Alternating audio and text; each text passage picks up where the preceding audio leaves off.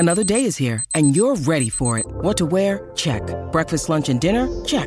Planning for what's next and how to save for it? That's where Bank of America can help. For your financial to-dos, Bank of America has experts ready to help get you closer to your goals. Get started at one of our local financial centers or 24/7 in our mobile banking app. Find a location near you at bankofamerica.com/talktous. What would you like the power to do? Mobile banking requires downloading the app and is only available for select devices. Message and data rates may apply. Bank of America N.A., member FDIC.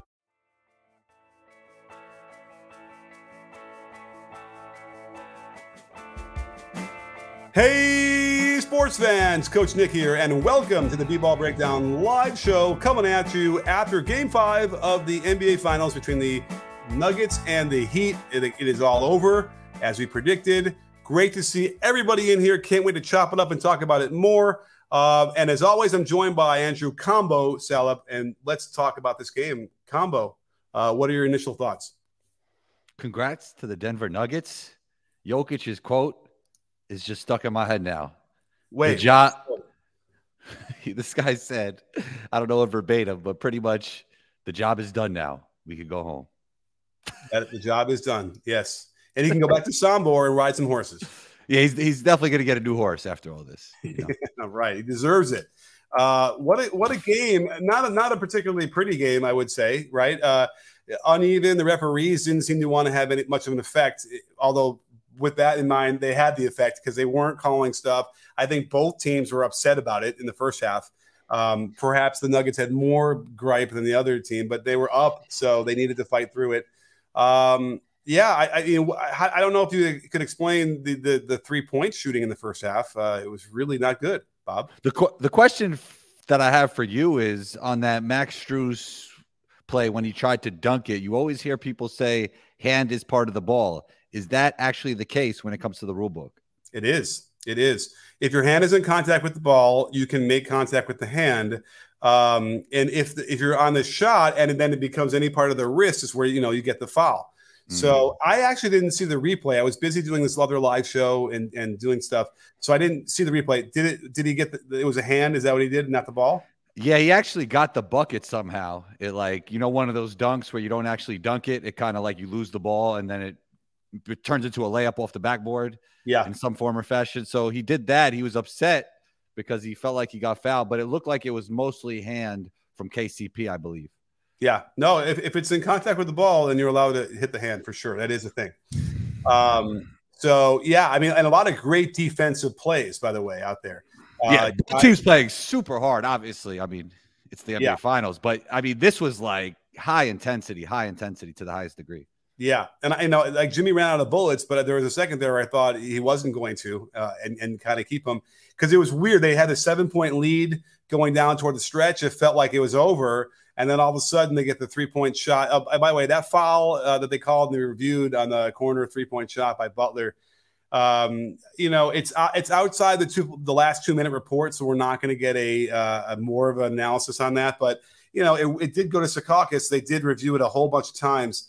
And listen, it's funny. I advocate for the kind of leg kick out that we see here is very natural. You're moving to your right and you're rotating in the air and your legs flow out. And sometimes the right leg will kick out a little farther to control that rotation.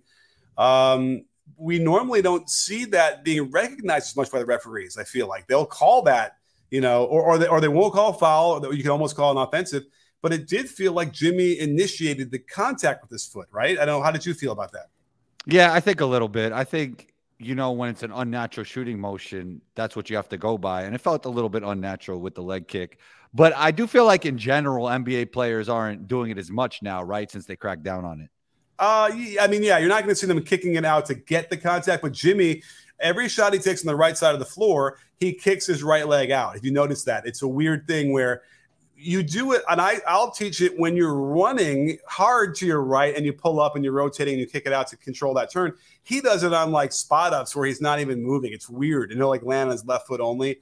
So that's his thing. They must have taken all that into consideration and gave him that call and gave him the review on it too. It was just a little bit weird only because it's like he kind of kicks him in the groin area, Aaron Gordon. And, I'm not even sure it really affected much.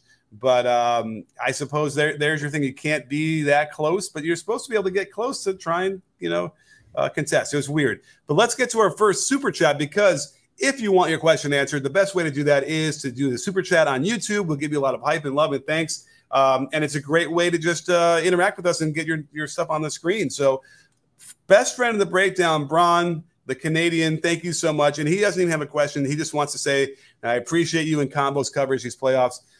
Braun, we appreciate you, and we've always looked forward to seeing you in our comments every live show. Right, he's been there for us.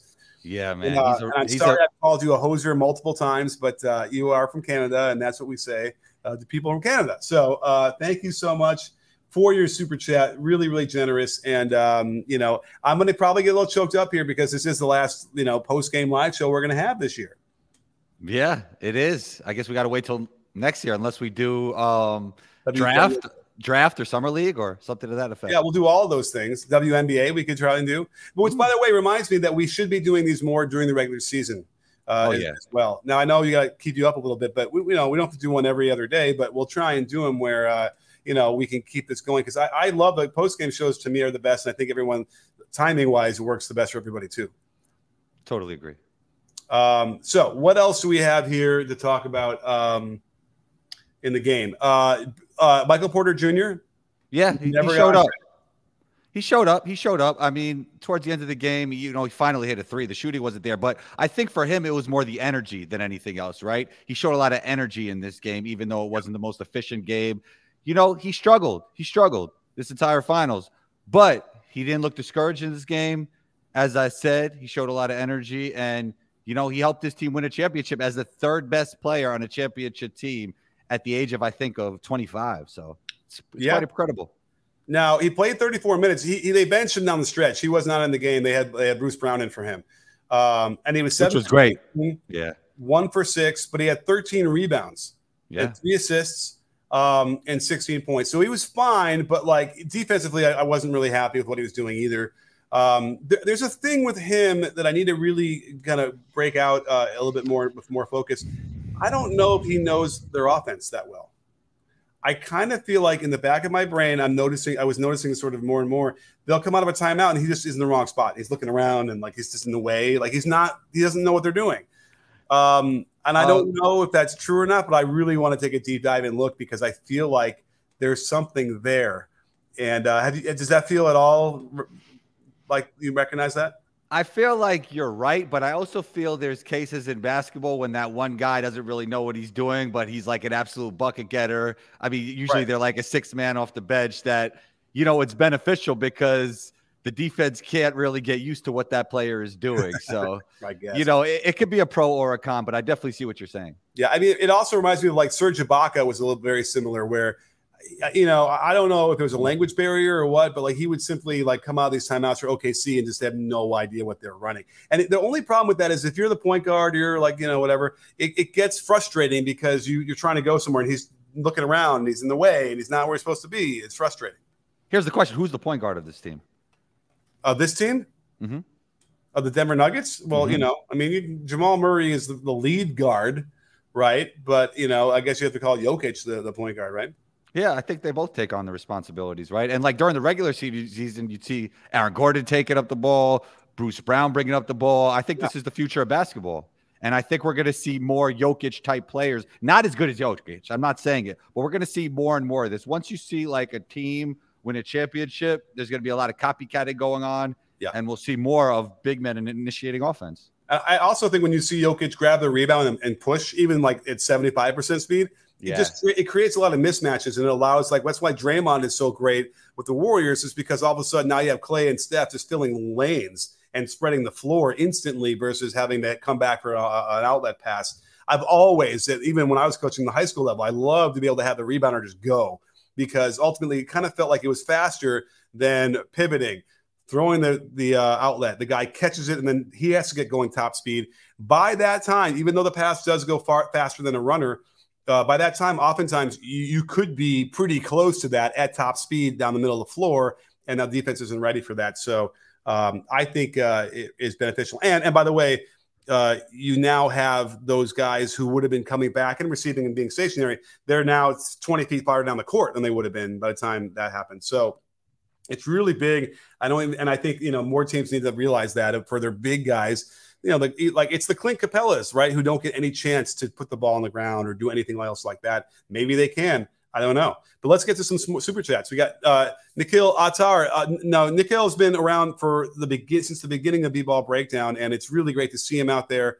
The most positive guy I've ever been around and read and heard from. And his question is, do you think the Nuggets would have beaten the Warriors? We were a 15-point fourth quarter from Walker away from a different timeline. A 15-point fourth quarter from Walker. Which is Walker? I don't know. Which Walker? Kemba Walker? No.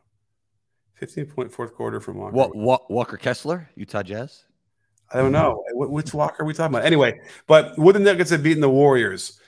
So let's just talk about, I guess, last year, right? The last year's Warriors team. Right? Oh, I didn't know if he was talking about if this year's Warriors team made the finals. I don't know. Well, let's just pretend it's last year's. I mean, they don't, that Warriors team last year or this year would not have really had an answer. I know they have Kevon Looney, but I need to look at some of those regular season matchups. I just can't imagine him being able to do a lot with Jokic. But then again, they let him score and try and shut down everybody else. But I don't know if they could have done that. I think a better way to attack Jokic, if you have the personnel, is if you have a stretch big, right? Like Draymond is kind of similar to Bam in the sense is they don't shoot it that well, and they're kind of like hubs, like passers from the top. So I think almost like somebody of the Cat archetype, not saying Cat because he obviously has his issues in the playoffs, but if somebody could really stretch it, I think that would put more pressure on Denver's defense, a big that could stretch it. But let's not forget what made Cat really unfair was when he was playing the 5. Exactly. Yeah, that's what I'm saying. Yeah, exactly. Well, yeah, and he couldn't do that this past year. Oh, exactly. Yeah.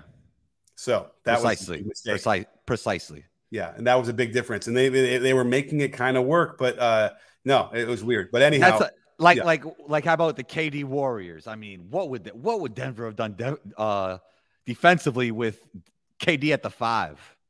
Oh my God. Yeah. No, I guess they would put him on Draymond when Draymond was playing, right? They put Jokic on Draymond. Yeah. That'd be all right. Yeah. That would be okay. I mean, kind of. I mean, it would be tough, but this, by the way, the defensive rating of the Nuggets in the playoffs this year would have ranked them 5th in overall in the regular season.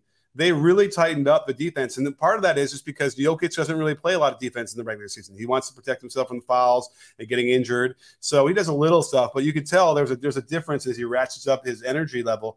And the other thing that's interesting is he can force misses around the rim without having to jump and contest. He strips the ball all the time. And he got a bunch of strips in the first half, but even when you miss and you don't get it, and you get air, the movement of the ball away from that hand and then trying to get it back up could force misses.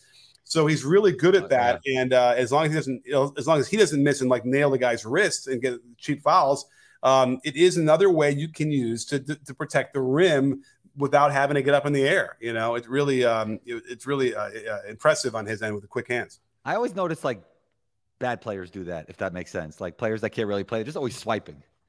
I mean, it shouldn't be. Look at Steph Curry does that all the time. Steph Curry swipes and digs. Dares the referee to call the foul. They're not going to call it every time.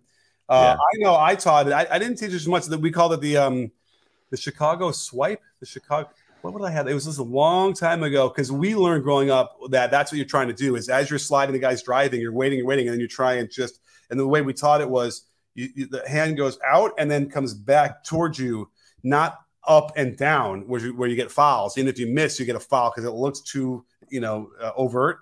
So it's up, and as he's coming up, and you get it, he brings the ball up into your hand, basically. The Chicago swipe, is that we had a cool name for it, and it's a lot of the Chicago guards would do that, and it really is effective. It really can cause guys to have to keep the ball away, and now you're in a weird position and awkward to try and finish. At the high school level, it really works, and I think Jokic proved that tonight that it works at the NBA level too. Let's get to our next super chat, but thank you, Nikhil. N Starks 007. Thank you. And fist back to you. Something about slow Europeans that confuses the NBA. Laugh out loud. This means Luka Finals MVP 2025 up next. I pray. So happy for Jamal coming back from injury. I would have been a little bit happier for Jamal if he had played better. I mean, his first half was really a stinker. I think on both ends, I just feel like he was getting abused by Jimmy, and then couldn't hit a shot. And let's not forget about MPJ's back injuries. I think he's had multiple back surgeries. Oh, yeah. So for him to come back from that and be a contributor on a championship team, a starter, their third best player, just absolutely phenomenal. And I feel like on this live show, we're not even praising the Nuggets enough, right? I mean, they just won an NBA title, even though Jokic is acting like he just wants to get back home. I mean, it really is an impressive title from such a young team that has such a bright future. Oh, I've been fighting people all day on Twitter by saying that I believe at some point we're going to look back on this team and realize it was an all-time great team. And part of that, and what people were freaking out about was, it's like, well, you got to win like 2 in a row for you to get into that conversation, right? And that's probably true. But I don't care who they beat to get here, because again, they can't control that.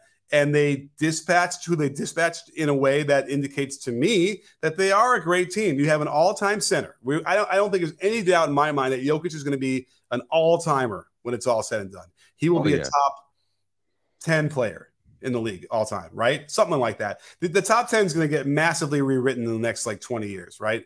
You're going to have to get, there's going to, if you can believe, like Wilt Chamberlain, some of those guys are going to end up getting pushed down, and you're probably not going to be able to argue it anymore. When the KDs retire and you know, like guys like Jokic and LeBron's, it's like there's not going to be room for like Bird and Magic, you know what I mean? In the top 10, at some point, there's not going to be room for them. I can't believe I'd even begin to say that. But anyway, all-timer in Jokic, you know, the way Murray had been playing until tonight was as good as anybody, right? We saw it from him, as good as any guard we're going to see in the playoffs. That was as good as you're going to play.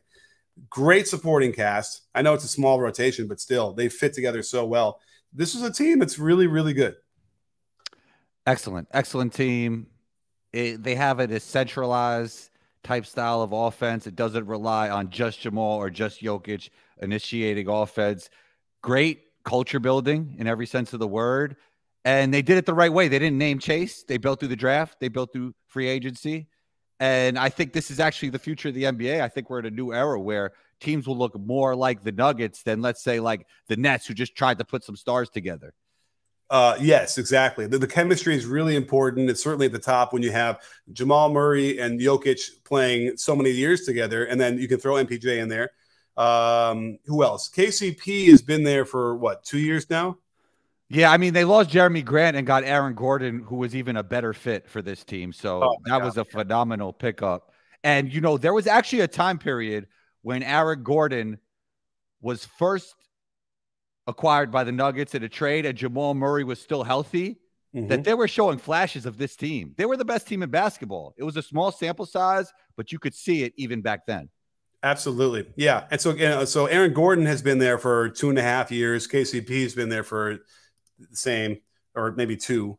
Where is it? How come I can't find it? Contavious. There he is. Let's see. KCP got there. Actually, no, this is his first year. My goodness, I'm losing my mind. He was in Washington last year.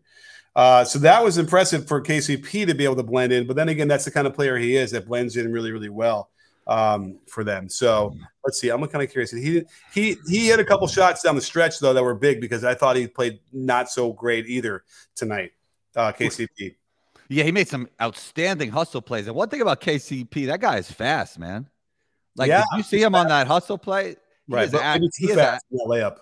Yeah, he is an athlete. He's an athlete. Bruce Brown, too. Those guys are athletes. He's tough. He can shoot it, you know, and he hit a couple shots, but, like, you know, he had a couple. He's had a number of, like, really confounding fouls in this playoff series that were just like, what are you doing? And then another one there where I know Mike Malone was trying to even argue it, but it was like, I don't know. It was a pretty clear foul. He was in a position where he shouldn't have been on a handoff or whatever. And it's not the first time. So, you know, interesting. There was a moment there we had a wasted dive by the Heat, and it looked like they were going to get punished, but then they got a steal because the guy tried to skip it to the left corner. I mean, that was a crazy sequence, and that was sort of exemplary of how much energy everyone was giving out, and they were laying it all out there. Everybody was trying to do whatever they could to make this thing happen. So it's not surprising the game would have been a little bit uglier that way. But what a game. I mean, Larry says it right. What a game. Even though I can't tell you it was ugly for a lot of it, but it was also exhilarating. Yeah. I mean, if you talk to anybody that works in the NBA, they'll tell you how hard winning an NBA championship actually is. But Coach Jake, do you feel like this seemed like, I don't know, I don't want to say easy, but man, they kind of like just rolled through competition in a way, even though they had some tough, close games. Yeah. I mean, again, that's what I'm saying is, and everyone's going to, or people are going to point to the fact that this is an 8th seed, but this was not an 8th seed. This was a team that went to the conference finals last year. They have finals experience from the year 2020, whatever that was. Yeah, bubble. Yeah. You know what I mean? Like that was not, a team that really was a real 8th seed. The Lakers are, were really, really, really good. I know LeBron was hurt, whatever, a little bit, but AD was not and was outplayed thoroughly. So they can't control that. And as a result, because you might want to say that the competition wasn't up to the level that people wanted it to be, well, they dispatched it as they should have to be a great all-time great team. So no question that they steamrolled the way they were supposed to. And, they had a couple tough ones because those are always knockout games are always very tough, but they got it done. Who do you think gives them their most competition next season? I guess there's going to be so many moves to be made, right? In between now and then. No, we're talking about Lonnie Walker. That's who we were talking about from this year. Now I'm looking at the comments from back then, not Kemba. Lonnie Walker. Remember Lonnie had that big game. Right. Had he not had that game, they wouldn't have made it. Right? That was big for them. Anyway, what were we saying? Yeah, who do you think's their biggest competition for next season? Obviously, there's going to be some off-season moves that will be made. People are actually talking Dame to Miami, and I just got done saying how teams won't be name chasing anymore. But when you have culture in place already, I don't think it's the worst idea to bring in Dame Lillard. It'd just be interesting in who they could package for him. Right. Well, I mean, he would replace Lowry, right? I mean, that's yeah, but you would have to make a trade that makes sense for the Blazers and the competition of people trying to get Dame as well, if Dame wants to leave at all. Yeah, I mean, maybe I would probably try and maybe put Hero in that package. Yeah, I'm sure Portland would want Bam, but I don't think Dame would be happy with that. Yeah. Can they get it done? Can they get a trade done without giving up Bam? I don't know. Yeah, I don't know what kind of draft capital they have either. Yeah, Butler and Dame. I don't know. That's a tough one. But who else would challenge them? Let's see here. I mean, Minnesota has I wish they could, make a big trade again and get back to what was making them so good. They could be that one of those teams that's going to be really tough. Same with Memphis, but like Memphis is not going to have Ja for half the season at least, probably. New Orleans could be another team. And some of these teams are building something, but it's all contingent on certain things. The Clippers, again, I mean, I don't really have any faith that Paul George and Kawhi could stay healthy long enough, but if they ever did, they would be there. And the Lakers too. If LeBron is, I mean, it's hard to imagine a 39-year-old LeBron having the kind of impact he can. But if his foot is better, then there are a number of teams. The Nuggets, were able to capitalize. By the way, I was looking at it. They kind of took it easy the last month of the season. They went like 7-9. They weren't playing Jokic a lot. They weren't playing a lot of starters. So that's why they only won 53 games. They would have won almost 60, no problem, I'm sure. Jokic, all of a sudden stats went downhill when he heard he was stat padding. It's almost like he wanted to prove people wrong. I guess so. Yeah, that happens. But let's get to our next super chat because this is from SJ with the Juan, I think. I don't know how much that is, but it's a lot of Juan. Is team style b-ball get more coverage now that Denver won and Jokic's style definitely works? There was concern about finals viewership, and it was kind of disturbing when people like Dan Patrick kept saying Jokic is boring. I mean, I agree. I don't understand how you'd say with the passing that he can throw and the touch he has in the post. It's funny. We kind of lament that we went away from the post ups and the good footwork, and then here comes the guy that does that, and now we're not going to recognize that. Very, very strange that people wanted to kind of tear down Denver like they did. But what do you think? Is this going to? Who are the teams that play like Denver now? I mean, you're talking about teams that basically don't play a heliocentric style of play. So the Warriors, the Kings, the Heat, even decentralized offense. Who else we got in the mix there? I don't know. It's definitely not Boston. It's definitely not the Mavs. It's definitely not the Hawks. It's definitely not the Sixers. It's not the Bucks. Not the Suns. No, not. I mean, unless CP3 moves away and Yeah, it's not the Suns because they play iso ball. I mean, really, it's like the handoffs, right? If we were to go on Synergy right now and just check like who has the most handoffs, we could do that real quick if you wanted to. Let me just let's do. It's less heliocentric and more read and react. Yeah. Wait, do they have? Wait, let me see. Do we have handoffs in the play types? And now I'm losing my mind. This is where they do. Well, dribble handoffs. All right, so let's go to dribble handoffs right now, and let's look at the teams in the. Am I stuck in the playoffs? Yeah. Let me do regular season. In the regular season this year, the percentage of time. Here are the teams that lead in handoffs, which I think is not a bad way to look at this. The Kings, the Spurs, the Warriors, Heat. Okay. The teams I named. The Magic and the Jazz. Portland. So where is Denver? Denver is only 10th? That's bizarre. Denver, according to this, only finished plays off the handoff 5.4% of the time. Now, if we went to the playoffs, I bet you Denver goes up a lot. Let's see here. Denver, let's see here. Where are they? Denver went up to 7.2%, right? So when they really started running their offense the right way and executing everybody playing in those 20 games, 7.2. That's a big jump. It's a 50% jump practically in handoffs. So we're seeing that. We're seeing more and more teams. And really what it comes down to are like, who are the teams that are throwing the ball and then chasing their own pass back for the handoff? It's really one of the keys, right? And it's a real triangle, real Princeton kind of offense of action. So that to me has always been really exciting. And I can't get over how much I love when the Heat do that handoff and they do the quick pocket pass back. Love that action. It's so hard to guard. I mean, you're a real basketball guy, Coach Nick. So I don't think maybe the general fan, the person that tunes in for just the playoffs and the finals, care about all that. Like we're basketball guys, so it's a little bit different. I don't think like a person who watches every sport and kind of just like, season by season is going to care about like who's playing decentralized offense, who's playing heliocentric ball, who is giving handoffs. You know what I mean? You don't think they're going to gravitate toward like quick ball movement and player movement and all that kind of stuff? That sound interesting?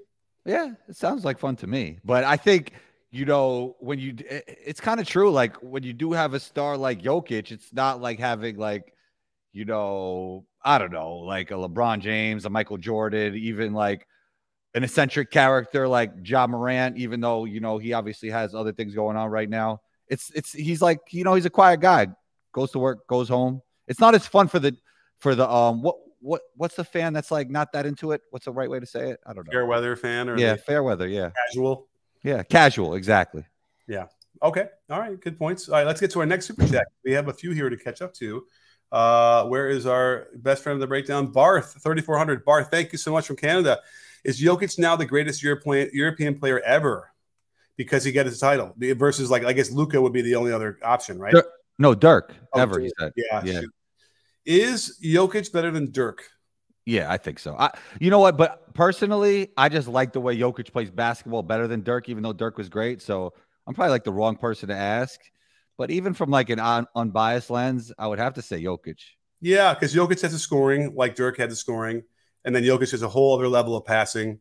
Better post-up player, like low post-up player. Yeah, I mean, Dirk would do that too. And he had that, the Dirk leg. But I would probably, I would put Jokic above Dirk at this point. Yeah, me too. Yeah, so great question, but it really interesting. And again, there's going to be another couple. I mean, the next best player again is going to be from Europe or not from America, probably. So wait, we also, I mean, Giannis is from Europe. Yeah. So I mean, all the best players are from somewhere else now. So are we putting Jokic above Giannis? Oh, interesting.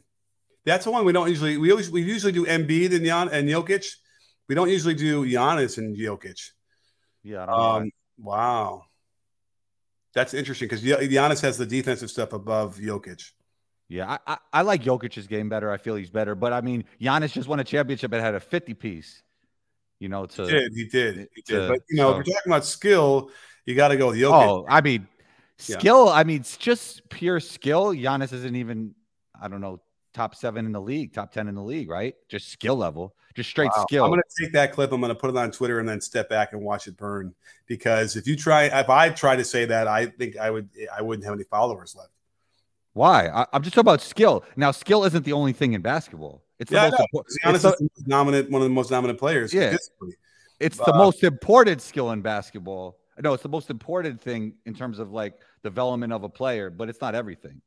Right. Okay. Fair enough. Yeah. I don't know. I must be. I have Giannis. What's the word? Not fatigue. When you are when you're like you fight a war and you come back and you have flashbacks and whatever. PTSD. I got like, PTSD. Like Cat is more skilled than Giannis, but Giannis is way better. You know? Yeah. All right. Yeah, I hear you. All right. Well, let's get to the Drew Show. Friend of the breakdown, the Drew Show. Thank you. MPJ showed up! ! Still got benched in crunch time for Brown. That's what I was saying. He did show up. He hit a three finally because he was really bad all three long. Even the three he hit, if you notice, I pointed out in the live show I had during the game. He like bent his legs on the way up in the weird kicking out thing where he just wasn't comfortable. Right, he just didn't look like he could get it. The ball was a clean swish, so give him the credit for it. But here's the thing about hanging in the air. Like I kind of like, I blanch at that when I see guys like Caleb Martin or I see, MPJ doing this.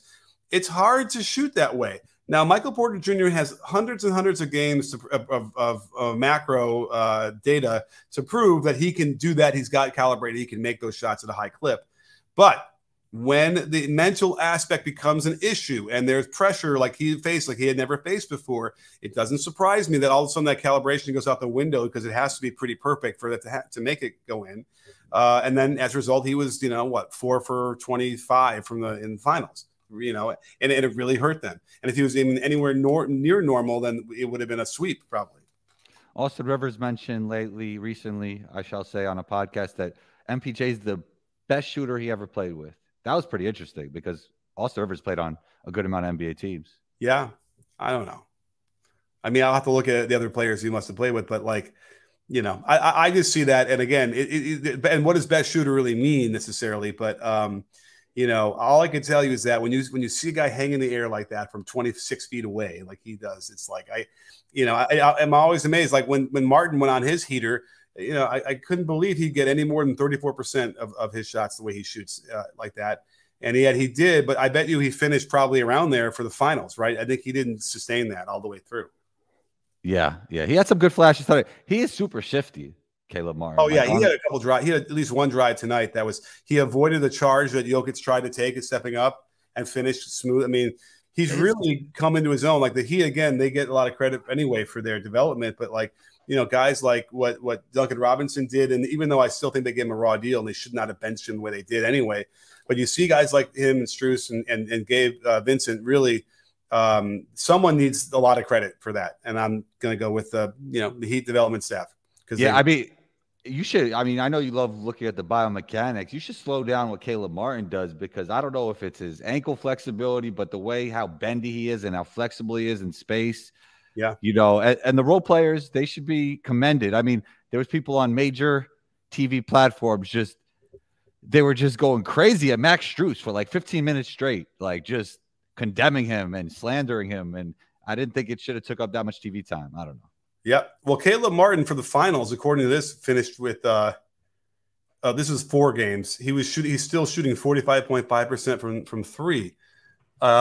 Gosh, it doesn't feel like he didn't take a lot though. But it didn't seem like he was still on that hot. But yeah, he shot amazing all the whole playoff series, all the playoff rounds. When in the regular season, if you look at it, let's flip this over here. He shot what? Caleb Martin shot 35.6%, which is a little bit below average. So good for him for getting comfortable and figuring some things out. Okay, let's get to our next super chat from Jalen Glenn. Thank you so much, Jalen. This might be, I think this is your first super chat. Where are we? Yes, thank you so much. Here we go. Thank you. Hey, Coach, anyone ever tell you that you look like John Cusack? Your thoughts on the Celtics coach hires? Who else would you add? It's funny. I used to get a lot of different who I looked like when I was younger, and it ran the gamut. It was from like John Turturro to like Bruce Springsteen to. You ever watch Billy from Melrose Place? Is that what it is, Billy? Mm-mm. You never watched Melrose Place? You're too young. Andrew Shue. That was my most normal one, which is really funny because Andrew Shue's sister Elizabeth Shue, who was in the original Karate Kid, looks like my sister. So I've been dying to see what the Shue parents look like and see if they look like my parents because it was very uncanny. But John Cusack, I don't think I've ever really gotten. Maybe a couple times. And by the way, we're both from Chicago, and I came up through the improv route, which is, you know, and John Cusack was in the orbit. He's a little older than I am, but kind of, you know, knew who he was from an early age because he was an actor. Do you know who John Cusack is? I heard the name. Like you know, he was in every blockbuster for a while. But, you know, how about Air? Con Air, remember that movie? Yeah, so he's in that, but he's also in the, like, some of his a great movie, like how about Say Anything? You ever see Say Anything? I mean, I could easily just Google him, right? Yeah, but Say Anything is a great movie about like a high school romance. You know, that's a Cameron Crowe movie. You know, he's also in a great movie called High Fidelity. It takes place in Chicago. He's a record store owner. Jack Black is in that. You must know Jack Black, yes, right? Yes. Jack Black is probably his best role he's ever been in High Fidelity, and John Cusack's a star. Great movie. So listen, that's a high compliment. So thank you, Jalen. My thoughts on the Celtics coach hires. So they brought in Charles Lee, and I think that's going to help because, you know, when I looked at it the other day and you realize who he lost, who Mazzulla lost. He lost Stoudemire. Oh my goodness, 2 other coaches. It was a lot of experience, all like right before the season started, whatever. They didn't have a chance to really replace him. That's hard. That's a lot of brain drain right there that he didn't have to help back him up. So this will help. And is there anybody else they hired? Besides, did they hire Sam Cassell? Am I bugging out? Oh yeah, that's right, Sam Cassell. So that's big. So those 2 are really going to help him. And, you know, here's the only problem is they're going to fire Mazzulla and just let Sam Cassell take over. That's my prediction. Yeah, I think that's an interesting and could be true. You're bringing him in. He's got a lot of experience. He's been on the short list for a while now on different head coaching jobs. Although I don't know if I even heard about him in any of the ones that came up this year. So yeah, you have to wonder. I'm always concerned when a guy like that joins your staff. If I was a head coach and that's an assistant of mine, you know, like Frank Vogel has the same problem when, you know, he had oh my goodness, Darvin Ham. Well, was it Darvin Ham? No. Is it Frank Vogel? Anyway, maybe it wasn't Frank Vogel, but somebody else it happened to. And by the way, well, David Blatt was one when they had Ty Lue, was the highest paid assistant in the league, you know, and who also interviewed for the head coaching job. And instead of getting him the head coach, they gave him the assistant coach. That was weird, and the writing was on the wall. So yeah, that team did not get along with David Blatt. That's for sure. Yeah, he didn't help himself without question, but if he could have figured something out there, he would have won the title instead of Ty Lue. But I think, right? I mean, like, I know they had to come back from down 3-1, but you know, it was pretty much the same team and doing this very similar things. They love David Blatt in Israel. I'll tell you that. Yeah, they were upset at LeBron when all that went down, but you know, it is what it is. Yeah. Well, let's see. And then who else would I add? I mean, I think that's good. I think Cassell and Lee are good, you know, fits there. And that's probably, you know, about all they're going to do in the margins. So we have to find out if they're going to do anything else personnel wise. I suppose they're going to shop and see if they can get a good deal for Jaylen Brown. Yeah. Did you see the clip of KG and T-Mac talking about how, like, players are overtrained and they're making the game too complicated and there's too many ISO dribble move combos? I didn't see it, but okay. Yeah. I mean, yeah. I could probably, I understand that. I mean, you know, look at the best players. Even like Curry has gotten away from all the multi-dribble combo stuff and became more efficient and whatever that way as he got older. Doesn't do a lot of that stuff anymore. And, you know, is he better? Like, you know, probably to some degree, although he's, you know, wasn't great this year. But Steph was great this year, don't you think? You know what? I don't even remember. Yeah. No, he was pretty. He wasn't great in the last round. I think that was. Okay. In the regular season, I mean, he was. Yeah, he was great in the regular season. So you're right. So again, in a much more efficient way, where he doesn't have to waste a lot of extra energy with that stuff. Yeah. So yeah, I hear you. I would have liked to have been able to have. No, it wasn't me. You're not hearing me. You're hearing. I know. I hear you. Like, you got to wonder, like, does T-Mac just feel like, oh, I wish I could have been able to do that. And now I'm mad because I didn't. I'm gonna just, you know. It's always like a fine line. Is it like an old head conversation or is it like truth? Yeah. And meanwhile, I can do an edit of T-Mac doing all that stuff. What do you say? All sorts of multi-dribble ISOs all over the place. Yeah, I guess there wasn't the multitude of step back dribbles then as there was now. You know who had like a nice step back? Larry Bird. Nobody talks about that. I was watching some film lately. He had a few of them. Huh. I'm trying to picture my mind's eye. Yeah, go back and watch a video. He was doing it pretty often. Well, and remember, he doesn't need a vertical dip for the power anyway, so that when you're doing those and you're getting that dip from like behind your head and forward, you can still generate that power no matter what direction you're going, which is kind of nice. How similar were you feel like Jokic's form and Bird's form? I think Bird's was definitely quicker. That's but Jokic is more on top of his head and Bird is more to the side. Okay.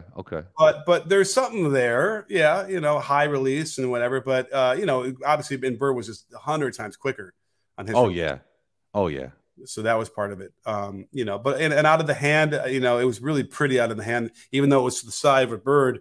I gotta look more at Jokic's outside jumper. We don't see it a lot of the time, so I gotta kind of study it a little better. But there's something there. But yeah, it's just a little bit different in terms of where the set point is. Mm-hmm. All right, let's go to our next. We got a bunch of super chats to catch up to here. My goodness, they all came in at once here. Let's see here. The Drew Show, always a multiple super chatter. Thank you so much. I really think. Breaking: Kevin Durant wants trade to Denver. I think he's joking in the way that he wanted to get traded to the Warriors after the Warriors won. The Warriors lost. So that doesn't quite hold up. But I think the point remains that Kevin Durant kind of takes a jump to other, what he thinks is a better situation. Yeah, he moves around a lot. But so do a lot of the stars in the modern game. Look at Harden, look at Westbrook, look at Durant. Even LeBron played on 3 teams. So it is what it is. Yeah. Now I'm sorry. Kyrie. I just saw that. Hang on. We got to send an email out. Chris is lurking out there. Let's send him the invite here. Now let's get to another super chat because I think Drew Show's got another breaking news here. Breaking news: KD's burner accounts deny rumors. Right. Well, okay then. I wonder how many KD burner accounts there are these days. Oh, probably a bunch. Yeah. Anyhow, all right. Well, thank you, Drew. Really appreciate it. Look, I never had a burner, but it sounds like fun though. Actually. Yeah, and we have another first time super chat. And my goodness, so generous. Thank you so much, B Wallfall. Would you ever consider doing more breakdowns of classic games from the 70s or 80s? So he says more breakdowns because he must know that I've done them a lot. And absolutely, I will try and get to some this offseason. I don't know what happened last few years. I love doing them. And now that I'm in the mode of doing game breakdowns from the playoffs, it's like, yeah, let's get to some more game stuff, individual games from back in the day.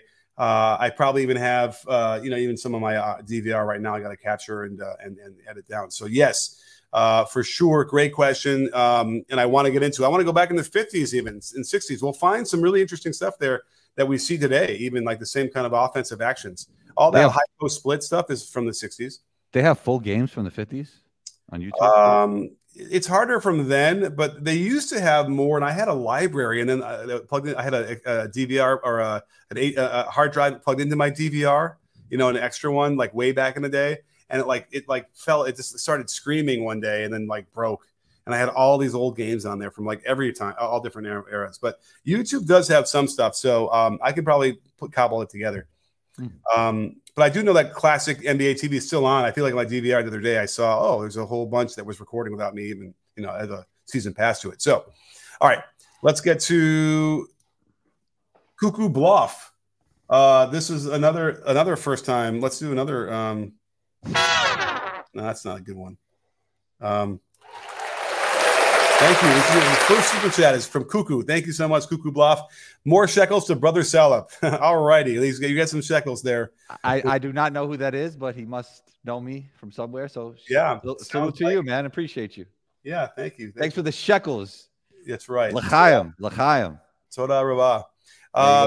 The Drew Show is back. The breaking Kyrie heliocentrism is conspiracy. All right. That's another one that's funny. Don't tell that to my guy Seth Partnow. I think he coined the term, so it's not a conspiracy. What? Heliocentric? Heliocentric offense. Oh, really? I think so. Okay. Yeah. But why are you calling him Seth Partnow? Is that is that a funny way of saying his last name? That's how I always said it whenever he's been because before he was your guy, he was my guy. Well, sorry. we can shout to Seth. He'd be great to have on as a guest on this live show. All right. Well, all right. Should we invite him right now? All right, we can have him on, but definitely. We have to have Chris on first. Chris, man. Hey, how's it going? Representing Duke tonight. I don't know if we can handle that. That might not be okay. I'm sorry. Wisconsin. Where does Kyrie rank as an all-time Duke player? That's my question. He was a top 5 guy for me, but he didn't play it. What did he play? Like 7 games? Yeah, 11 games. You have to read it on what he did at Duke, right? And that's a good video for the offseason. Kyrie Irving at Duke. Oh, is there even enough, even in front of the 7 games, to do anything from it? Yeah. Well, it's 11 games, and it's mainly most of the highlights is from the Michigan State. Did he deserve to go number 1 off 7 games? It's a good video. Yeah, he did. He was clearly the best player. He got by his guy every single time. It wasn't fair. It was funny though, because people were like, "Why are they taking him?" You know, people like who didn't really weren't in the know. They were like, "What? Yeah. Like, what's going on?" Yeah. Yeah. I recently heard a story of Derek Williams, who went number 2 in that draft. He would not work out against Kawhi Leonard. Like they could not get him in for a workout to work out against him, which kind of makes sense if you kind of how things played out now. Yeah. Well, yeah, especially because I think even at that point, Kawhi had the defensive reputation, right? They're like, yeah. Mm-hmm. And you get those workouts. You don't want to go up against the guy. Another video idea is Kawhi, like his progression from rookie season to his championship year, like how he got better every year. Yeah, that's really interesting because he took some crazy leaps. I called it too, so I took so much crap from I had an early take on that on Twitter about Kawhi being going to be an all-star or whatever, and people are mean. Really. Did you think he was going to be the best player on a championship team? Boy, I have to remember that level. The comments might remember. It was pretty. It was pretty like whatever it was, and you know how on Twitter I'm different. Like I get out there, like today, Denver could be an all-time great team. And I'm not. But listen, I had the Harrison Barnes one that was really off, right? When I thought Harrison Barnes would be the best player in the Warriors after the 2013 season, but again, that was before Steph became Steph. Like we didn't know. But I know I was pretty bombastic with what my take on Kawhi, where he's going to be. I definitely had a thing where he was going to be great. Yeah, maybe I can look it up while someone's talking just now, if I can figure out how to do the. I think you just type your @name and then Kawhi after. Yeah, I want to do it. No, you got to do it on the desktop to search. Yeah, I'll do that in a second. I mean, I'm assuming that the advanced Twitter search still works. They should have it on They should have it on mobile though. It's annoying that you got to. I know. Yeah. I've done it on mobile. You've done it on mobile. If you know how to do it on mobile, you can type it in like with a certain from colon whatever. You can do it with like the weird keywords, but like I don't remember how to do it. You always forget. Just search in the search bar, just type your name, your @name, and then Kawhi after. And it'll bring up every single tweet. Yeah, but are you sure? And then you can scroll forever, but like you can also target a certain time frame if you wanted to, which is quick. Yeah, that too. You can do the time frame thing. Okay, yeah. But on desktop, but you can do it on a mobile if you know what code. That's the code. Well, whatever it is. Anyway. Elon got to figure it out, man. Yeah. Martin Jose, best friend of the breakdown. Thank you, Martin. Jamal Murray got to make All-Star team next season. I mean, for sure he deserves to be an All-Star. Right, he might take another leap next year, which is kind of crazy to say, like because he'll be fully healthy from the first game out. Yeah. His career is really weird just because of he's had slow starts to seasons, and then for the past 2 seasons he had the knee ACL thing. So like he should have been an All-Star probably. You could probably say like 3 years ago, but it's just but it's also too many guards. Yeah, that too. Yeah, you're competing like they put Luka as a guard, right? Yeah, he's definitely a guard.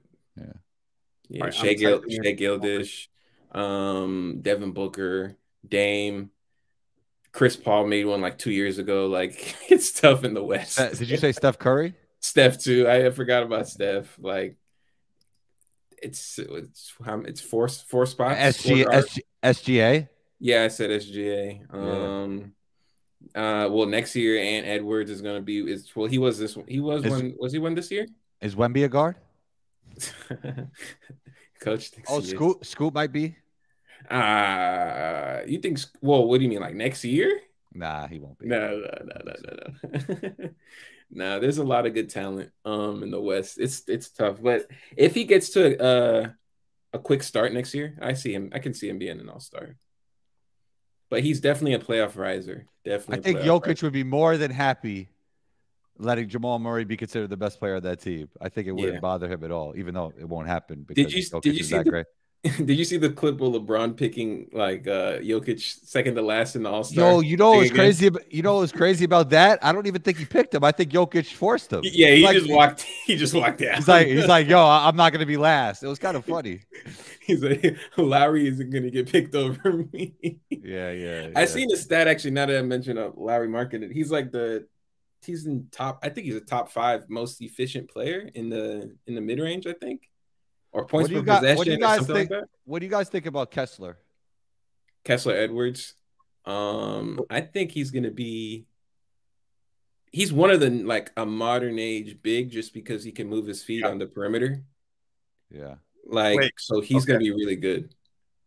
Defensively, anyways. Offensively, I don't know if he has the touch to be like a really good offensive player for a big. I think he'll just be okay. He's gonna catch the ball, finish. He's going to be in like the 60s in percentage-wise field goal, but there's Walker Kessler, there's Kessler Edwards. I have to get Wait, did I get him? Which one? No, you were right. Okay. Yeah.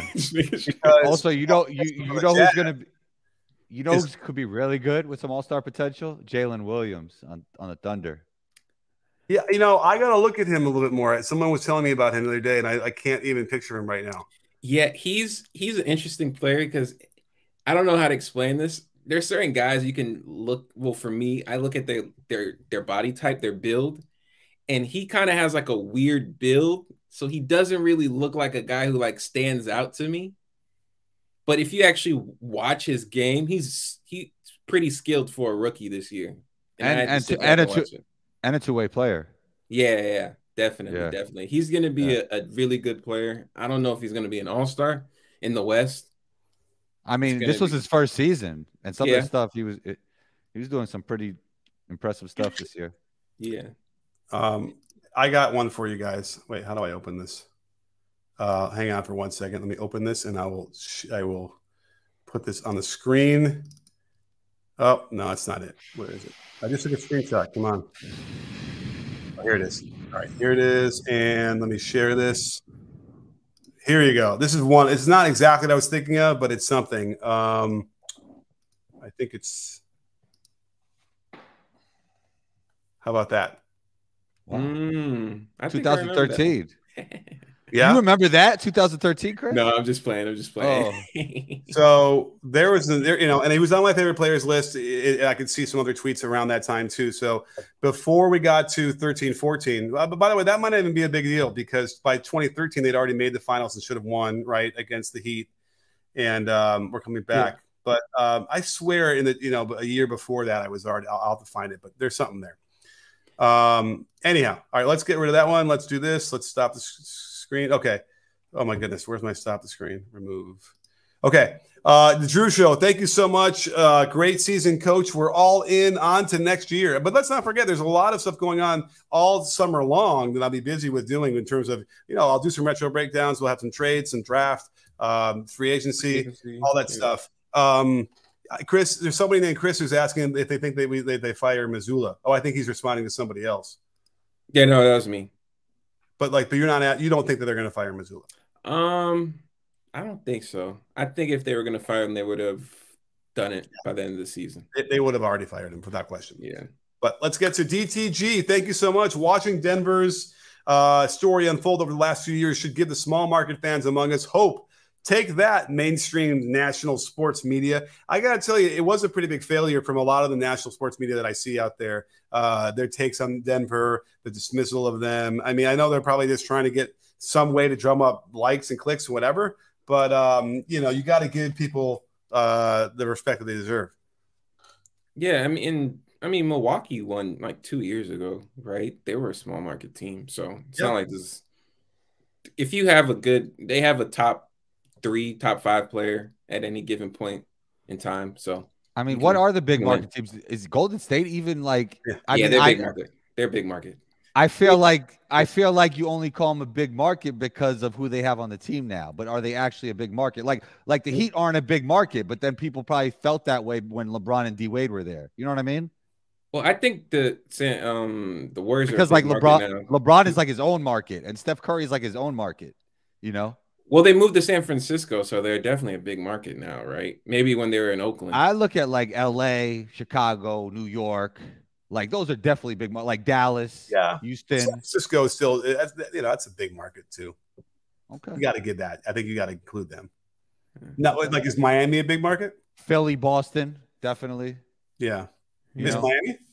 No, I don't think so. I don't think so. They don't operate like one, I guess you can kind of say. Even when you're there, the feel is like more family. I don't know. It's like it's not that big market feel. All right. Well, we have an interesting comment. I'll throw it up there. I did a breakdown and highlighted Bird step back years ago. I don't even remember that. I guess I did. So there it is. You did do a video on Bird. I don't remember this. So at the end of the day, I compared him and LeBron. I think you said he was better or something like that. It might have said you said you would lean towards. I think you were comparing the MVP seasons or something like that. I think you said you would lean towards Bird or something like that. When LeBron only had 2 championships, I mean, it was a conversation. Yeah, maybe, and it was a while ago. I think my memory only was about the passing, at least, where like the point I tried to make was LeBron throws the pass on time, Bird throws it before the guy's there. Like he sees it even ahead of that. He passes him open more, is what you're saying. Yeah, and he leads them more, and it's like he's throwing it before anybody else would be throwing it. And that was the subtle but important difference. It felt like to me. But anyhow, I'll have to go back and try and find that one. But Andrew Zhu, best friend of the breakdown. Thank you, Andrew. Denver's chemistry was perfect. Their role players accepted their roles and were hungry, unlike my Warriors.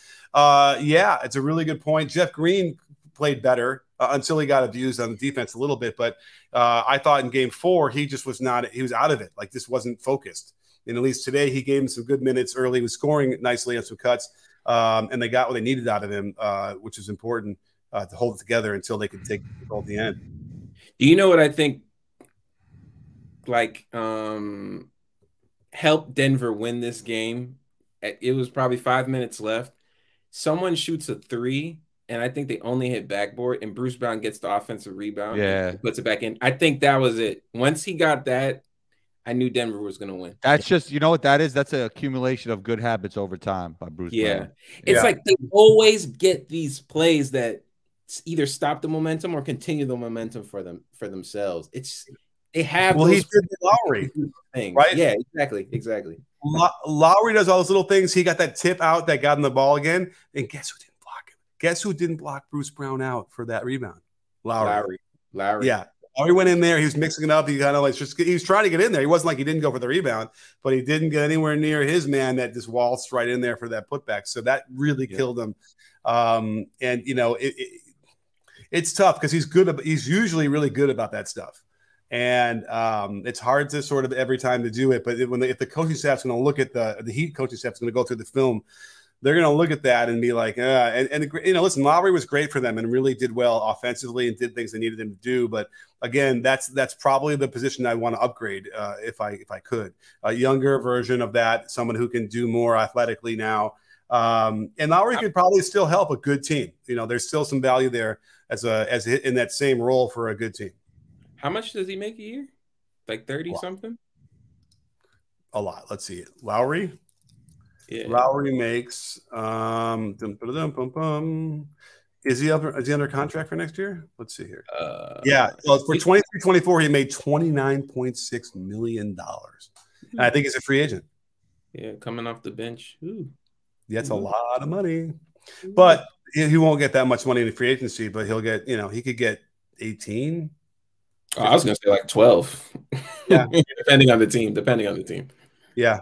But we have Anthony Scatz. Thank you so much, Anthony. Predictions to what Denver does in free agency. Interesting. Do we know what the layout is for them right now? I mean, I know Bruce Brown's a free agent, so he's going to make a lot of money. Just for plays like that in the final game, like that you're talking about, like that sticks in people's mind.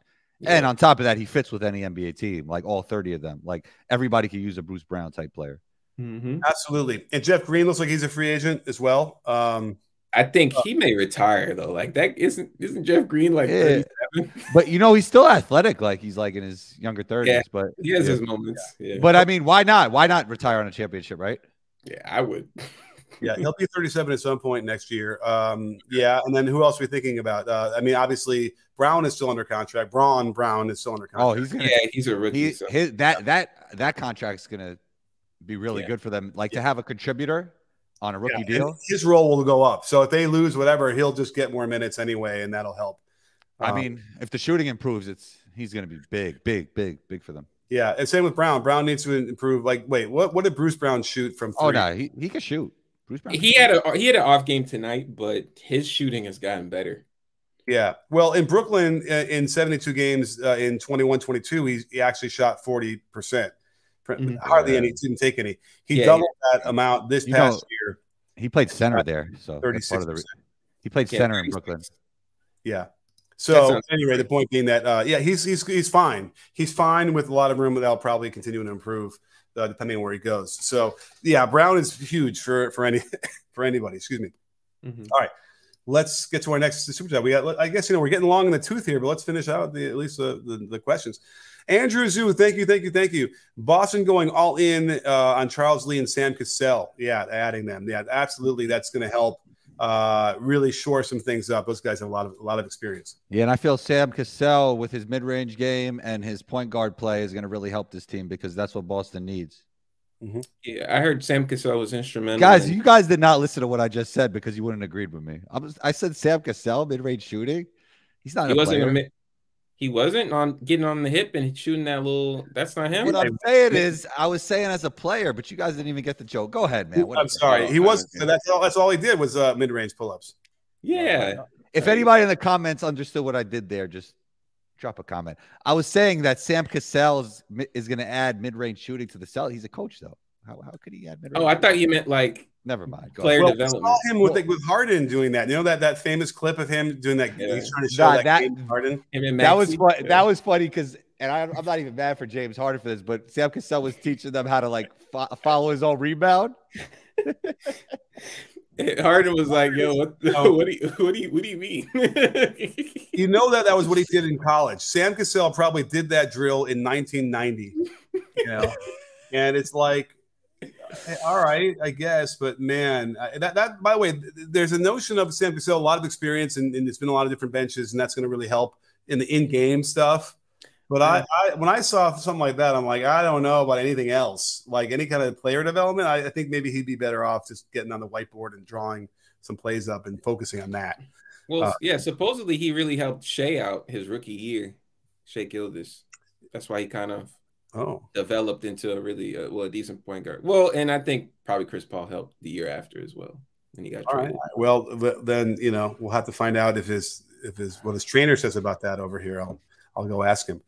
Anyhow, Creme Fresh. We have a next super chat. Creme Fresh, thank you so much for the super chat. I really appreciate that. Do you think that the 2018 Rockets would have won it all without Golden State? And thoughts on their style of play and if they have a chance versus the Nuggets?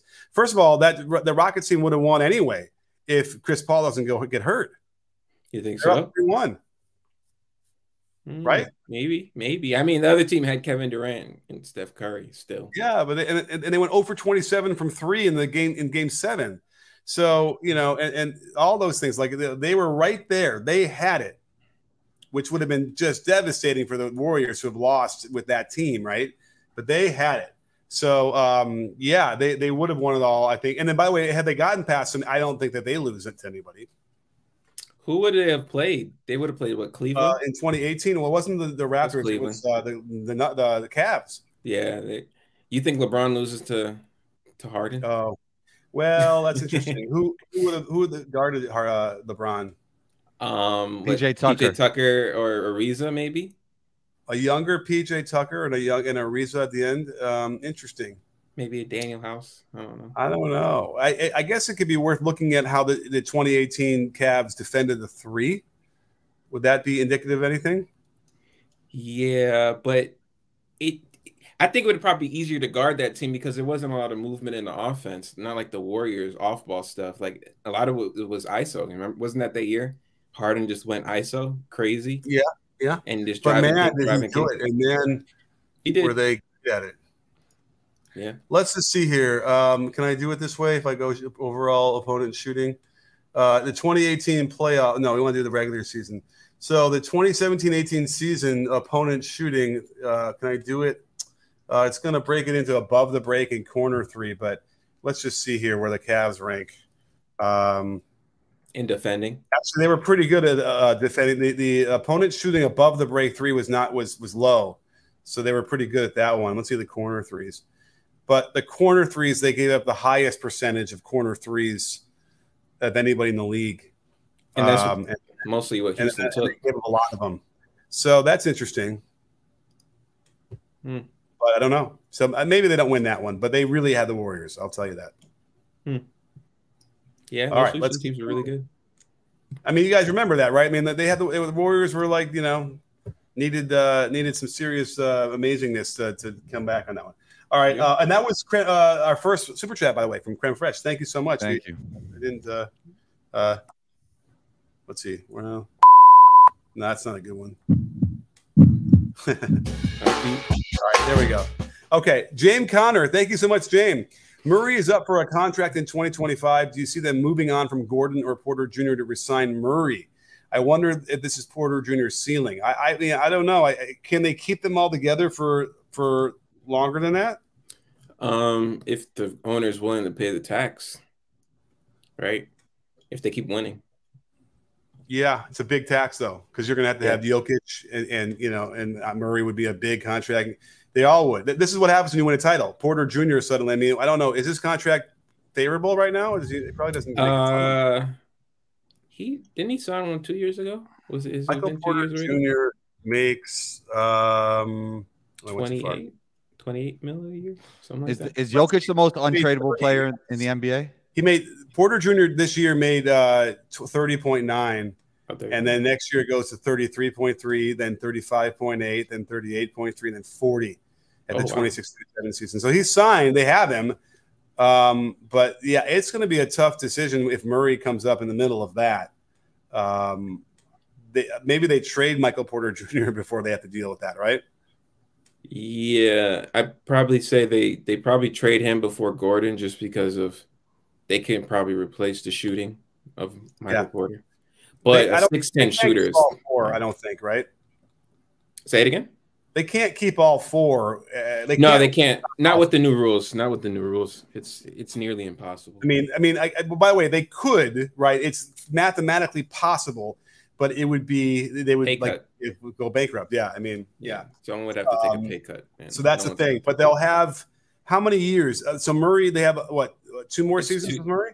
Well, it's 2 years. So it's the end of next year is when the new CBA starts. All right. So they'll have 2 seasons probably where they can keep this core together and then win another 1 or 2 or whatever, and then we'll find out if they can. But yeah, and they deserve to at least keep it together that long. But that's probably this is what the NBA is like. You'll have that window, and we'll see. And again, injuries are always an issue, so we got to see how that works.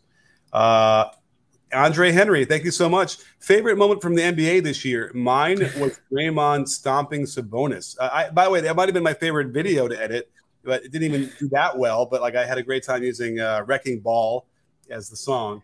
Did he edit it to where when the beat dropped or something, he stomped on his chest, or am I imagining? Like a wrecking ball. Yeah, absolutely. Yeah, it was good. It was people go back and watch that one. I don't think it did as well as the other ones for whatever reason. You should watch it. It was good.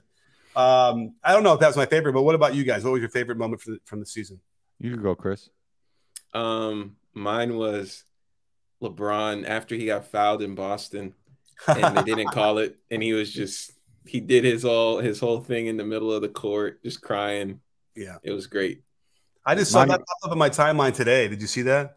Yeah, mine was Luka when he made that shot and he was dancing around. The one from the free throw line where he did he miss it on purpose and grab it? Yeah, exactly. Yeah. He was going. He was like, that was funny. I watched that game live. That was hilarious. Yeah, that was hilarious. I'm kind of looking right now through all my videos this year to see if anything jumps out at me, but I don't even know. My favorite part of the NBA season might have been I don't know if you guys saw. I interviewed Dame. I had a one-on-one. That might have been the best highlight I had, I think, this year, just because it was like it all came together in an interesting way where I ran into him, and then I've known Dame for a while, but you never know if they remembers you, right? And not only did he remember me when I saw him, he remembered exactly what we had talked about in the first interview I did with him in 2014, better than I did. So, and then, what's that? What did you guys talk about?